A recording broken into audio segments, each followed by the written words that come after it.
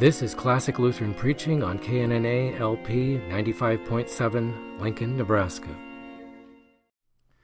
This is Pastor John Schmidt with a reading of Martin Luther's sermon for the third Sunday in Lent. The sermon is taken from the John Nicholas Lenker collection published in 1905 and reissued by Baker Bookhouse in 1983. The text for this sermon is Luke chapter 11, beginning at verse 14. And Jesus was casting out a demon that was dumb, and it came to pass, when the demon was gone out, the dumb man spoke, and the multitudes marveled. Some of them said, By Beelzebub, the prince of the demons, casteth he out demons. And others, trying him, sought of him a sign from heaven. But he, knowing their thoughts, said unto them, Every kingdom divided against itself is brought to desolation, and a house divided against a house falleth. And if Satan also is divided against himself, how shall his kingdom stand? Because ye say that I cast out demons by Beelzebub. And if I by Beelzebub cast out demons, by whom do your sons cast them out? Therefore shall they be your judges. But if I by the finger of God cast out demons, then is the kingdom of God come upon you. And when the strong man, fully armed, guardeth his own court, his goods are in peace. But when a stronger than he shall come upon him, and overcome him, he taketh from him his whole armor wherein he trusted, and divideth his spoils. He who is not with me is against me, and he who does not gather with me scatters. This is our text. This is a beautiful gospel from which we learn many different things, and in which nearly everything is set forth as to what Christ, his kingdom, and his gospel are, what they accomplish, and how they fare in the world. In the first place, like all the Gospels, this one teaches us faith and love, for it presents Christ to us as a most loving Savior and Helper in every need, and tells us that he who believes this is saved. For we see here that Christ had nothing to do with people who were healthy, but with a poor man who was greatly afflicted with many ills. He was blind, as Matthew says, also dumb and possessed with a demon, as Luke tells us here. Now all mutes are also deaf, so that in the Greek language deaf and dumb are one word. By this act, Christ draws us to himself, leads us to look to him for every blessing, and to go to him in every time of need.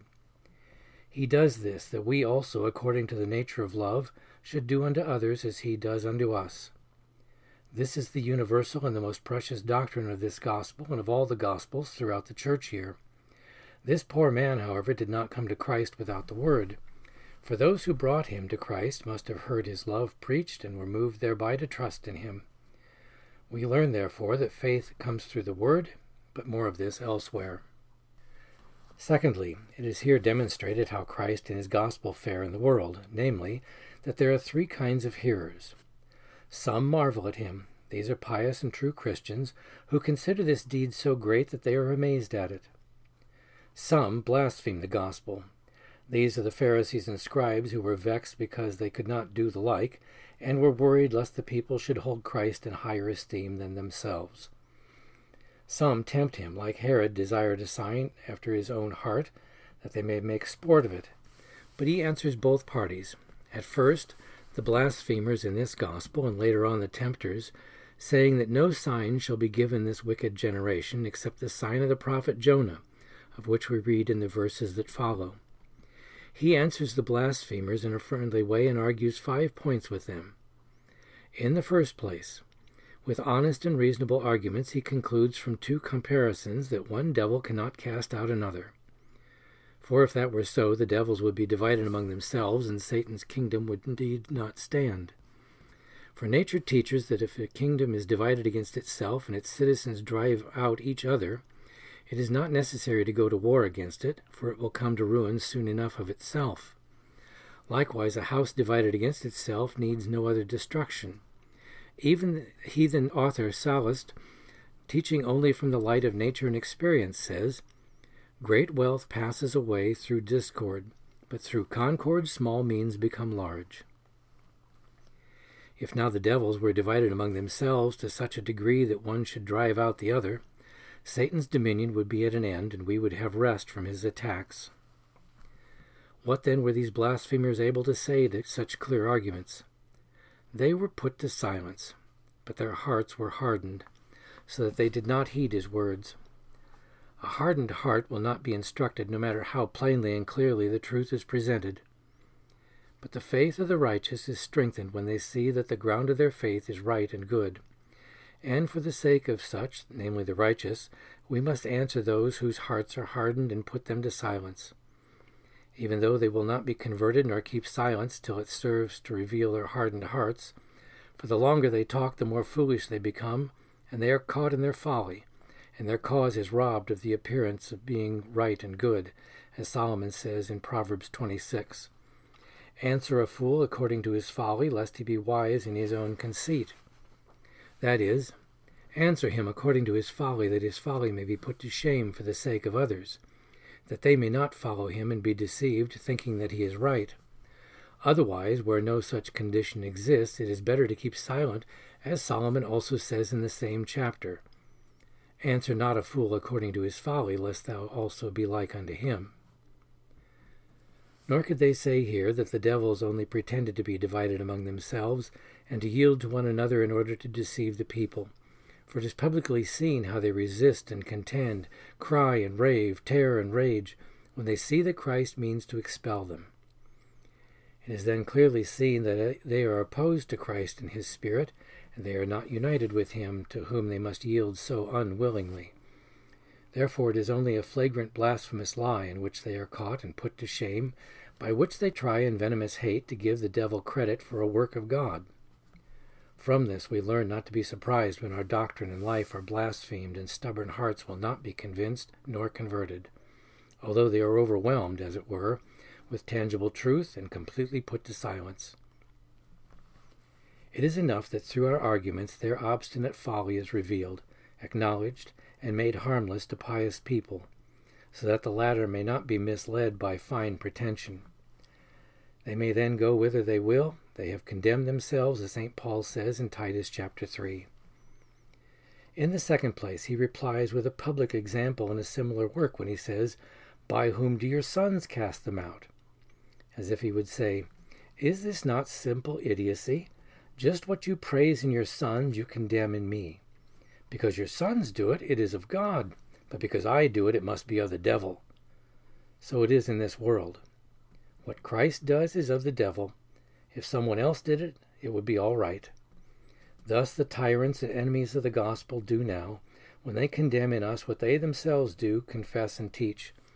But they must proceed thus in order that their judgment may be publicly approved, when they are condemned by all justice. The sons of whom Christ here says that they drive out devils were, I think, certain exorcists among the people. For God from the beginning had given this people manifold spiritual gifts, and he calls them their sons, as though he were to say, "I am the Son of God and must be called a child of the devil," while those who are your sons, begotten by you, do the same things and are not to be considered children of the devil. Therefore shall they be your judges. That is, I appeal to them. They will be forced to decide that you wrongfully blaspheme me, and thus condemn yourselves. For if one devil does not drive out another, then some other power must do it, that is neither satanic nor human, but divine. Hence the words, "But if I by the finger of God cast out demons, then is the kingdom of God come upon you." This finger of God is called in Matthew 12 the Holy Spirit, for the words read thus, "But if I by the Spirit of God cast out demons," and so forth. In short, Christ means to say, if the kingdom of God is to come unto you, the devil must be driven out, for his kingdom is against God's kingdom, as you yourselves must confess.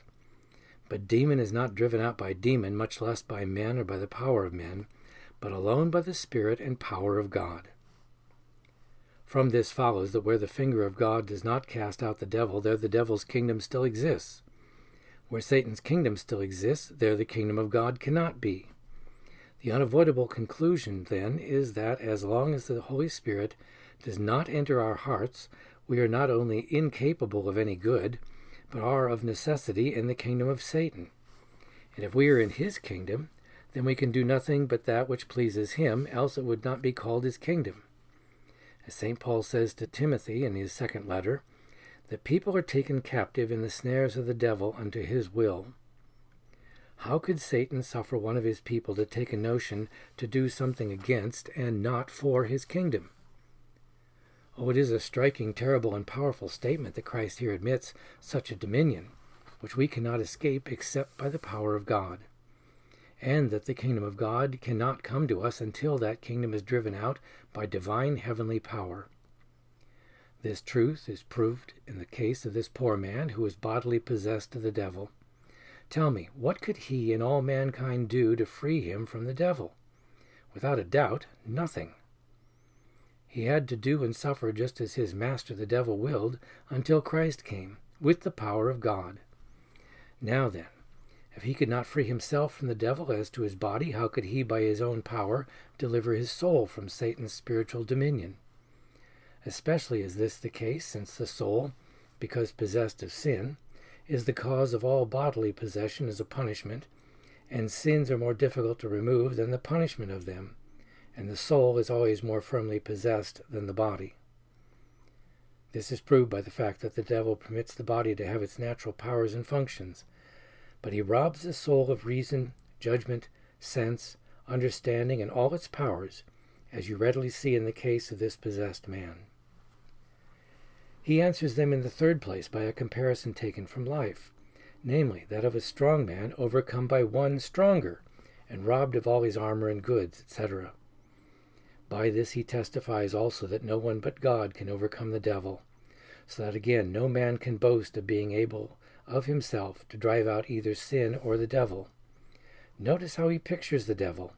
He calls him a mighty giant who guards his court and home. That is, the devil not only possesses the world as his own domain, but he has garrisoned and fortified it so that no one can take it from him. He rules it also with undisputed sway, so that it does whatever he commands. Just as little as a house or court may withstand or contend against the tyrant who is its master, can man's free will and natural powers oppose sin and Satan. That is, not at all, but they are subject to them. And as that house must be conquered by a stronger man, and thus wrested from the tyrant, so must man also be ransomed through Christ and wrested from Satan. We see again, therefore, that our works and righteousness contribute absolutely nothing toward our salvation. It is effected alone by the grace of God. He answers them fourthly with pointed proverbs and teachings as, "He that is not with me is against me," and "He that gathereth not with me scattereth." The devil is not with me, for I drive him out, hence he must of necessity be against me. But this saying does not apply to the devil alone, but also to the blasphemers whom he here convicts and condemns, as being against him, since they are not for him. To be with Christ is to have the same mind and purpose as Christ, that is, to believe in Christ that his works save us and not our own, for this is what Christ holds and teaches. But to gather with Christ is to do good out of love to him, and to become rich in good works. He that does not believe is not with Christ, but against him, because he depends upon his own works. Therefore he that does not love does not gather with Christ, but by fruitless works becomes only more sinful and drifts farther and farther from the faith. In the fifth place he answers with a threat, namely that the last state always is worse than the first. Therefore we should take heed that we not only refrain from blaspheming the gospel and Christ, who does such great things for us and drives the devil out of us, but with zeal and fear hold fast to them, in order that we may not become possessed of 7 worse devils, whereas one possessed us before. For thus it was with the Jews who had never been so wicked as while the gospel was being preached to them. So also unto the papacy we have become 7 times, that is, many times, worse heathen under the name of Christ than we ever had been before, as St. Peter says, the last state has become worse with them than the first. 2 Peter chapter 2. And if we neglect the great light which we now have, it will come to pass in our case also, that we also become worse than we were before, for the devil does not slumber. This should be sufficient warning. Finally, when the woman cries out to Christ and praises him, saying, in the verses that follow, "Blessed is the mother that bore such a son," etc., he opposes her carnal worship and takes occasion to teach all of us the substance of this gospel, namely, that we should not go gaping after the works or merits of the saints, but rather see to it that we hear and keep the word of God. For it does not concern or profit us in the least to know how holy and honorable the mother of this child might be, nor how noble this son of hers may be, but rather what this Son has done for us, namely, that by grace, without any merit or worthiness on our part, he has redeemed us from the devil. This fact is proclaimed to us through the word of God, and this we are to hear and hold in firm faith. Then shall we too be blessed like this mother and her child. Although such a word and work will be blasphemed, we should suffer it and give an example with meekness, as St. Peter teaches, for the improvement of others. Finally, this dumb, deaf, blind, and demon-possessed man represents all the children of Adam, who through the flesh are possessed of Satan in original sin, so that they must be his slaves and do according to his will.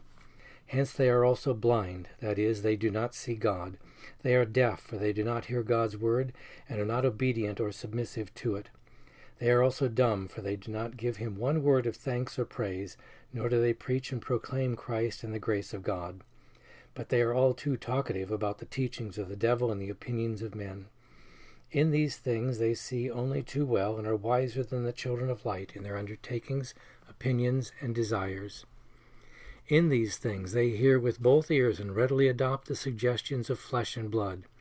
So then whatever we do, in word and deed, as to both body and soul, is of the devil, whether it be externally good or bad, and must be redeemed through the work of God. We are in his kingdom, and therefore we acknowledge him, see, hear, and follow him, and praise and proclaim his name. All this takes place through the Spirit of God in his word, which casts out the devil and his kingdom. The Jews called the chief of the devils Beelzebub. The Hebrew word sabub means a fly. Baal or Beel, a man or ruler, as a householder. When the two words form a combination, they mean an arch-fly or chief fly, that is, a king fly or the great drone. They gave Satan this contemptuous epithet as though they were entirely free from him, secure against him, and lords over him. That is the way all conceited, corrupt hypocrites do. They imagine they are so pure and holy that the devil is a helpless, feeble fly compared with them, and that they do not need the grace of Christ nor the word of God. Still, they think he is strong enough for others, yet that whatever God-fearing people teach and do must be the devil's own work, and they consider it such a trifling thing as though it were a dead fly. The devil can well endure such contempt, for by it he is placed above the true God in their hearts. The tyrant in the court or palace is the devil, as I said before. He is in peace, however, as long as God's word and finger do not oppose him, and just like this deaf mute, his people do whatever he wishes, for they know no better. His weapons and armor are the carnal conceit, doctrines, and traditions of men, by which he terrifies the conscience and protects himself. But when the stronger man, the gospel, comes, peace flees, and he rages like a madman, for he resents being condemned, unmasked, punished, and publicly branded. Then he gathers up his armor, that is, the powerful, wise, rich, and holy people, and sets them all to attacking God's word, as we see in the persecution of the teachers of the gospel. Such rage and persecution signify that the devil retires very unwillingly, and raves in his whole body. For as he acts in the body and its members when he must depart, so he also behaves in the whole world, resisting with all his power when he is to give place to the gospel. But it is all in vain. He must be expelled. For a stronger one, that is, Christ, comes and overpowers him, and takes away his whole armor. That is, he converts some of those same persecutors, and to that extent makes him weaker, and his own kingdom stronger. He divides the spoils, too. Those he converts he uses for various offices, graces, and works in Christendom, of which Paul writes in Romans 12. He is also in the courtyard or anteroom of the palace, for the devil's kingdom consists in outward appearances and pretenses of wisdom, holiness, and strength. But when it is captured by the gospel, it is found to consist of pure folly, sin, and weakness. The text continues. When the unclean spirit has gone out, he wanders through dry places seeking rest, etc. This means as much as the saying, the devil never takes a vacation, and the devil never sleeps, for he is seeking how he may devour man. Dry places are not the hearts of the ungodly, for in such he rests and dwells like a mighty tyrant, as the gospel here says. But there are dry and waste places here and there in the country where no people live, as forests and wildernesses. To these he flees in wicked rage because he is driven out. You will remember that the devil found Christ in the wilderness. Now in Judea there is not much water, hence we read that it contains many arid wastes.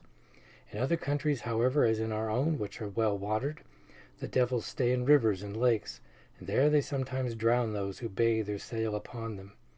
Furthermore, at some places there are water spirits who entice the children from the shores into the water and drown them. These are all devils. That he comes again and finds the house swept and garnished, Matthew adds the word empty, signifies that the man is sanctified and adorned with beautiful spiritual gifts, and that the evil spirit clearly sees that he can do nothing there with his familiar tricks, for he is too well known. Thus, when the worship of idols was driven from the heathen, he never attacked the world with that device again. But what did he do then? He tried something else, went out, took with him 7 spirits more evil than himself, and entered in with them and dwelt there. And the last state of that man was worse than the first. So he has dealt with us. When Christ had become known in the world and the devil's former kingdom with its idol worship had been destroyed, he adopted another plan and attacked us with heresy and introduced and established the papacy, in which Christ was entirely forgotten, and men became worse heathen under the name of Christ than before he was preached, as we can now see with our own eyes. Such also was the lot of the Jews after the destruction of Jerusalem, and of the Greeks under the Turks. And so all will fare who at first hear the word of God, and afterwards become secure and weary of it. So Matthew says in Matthew 12 that Satan finds the house empty. And in Matthew 13, he sowed tares among the wheat by night while men slept. Therefore it is necessary for us to watch as the apostles always admonish us, especially in 1 Peter chapter 5. Brethren, be sober, be watchful. Your adversary the devil as a roaring lion walketh about, seeking whom he may devour. For wherever he overthrows faith, he easily restores again all former vices. Let this warning stand. Amen. This has been a presentation of classical Lutheran preaching from the sermons of Martin Luther, the John Nicholas Lenker collection of 1905, and reprinted by Baker Bookhouse in 1983.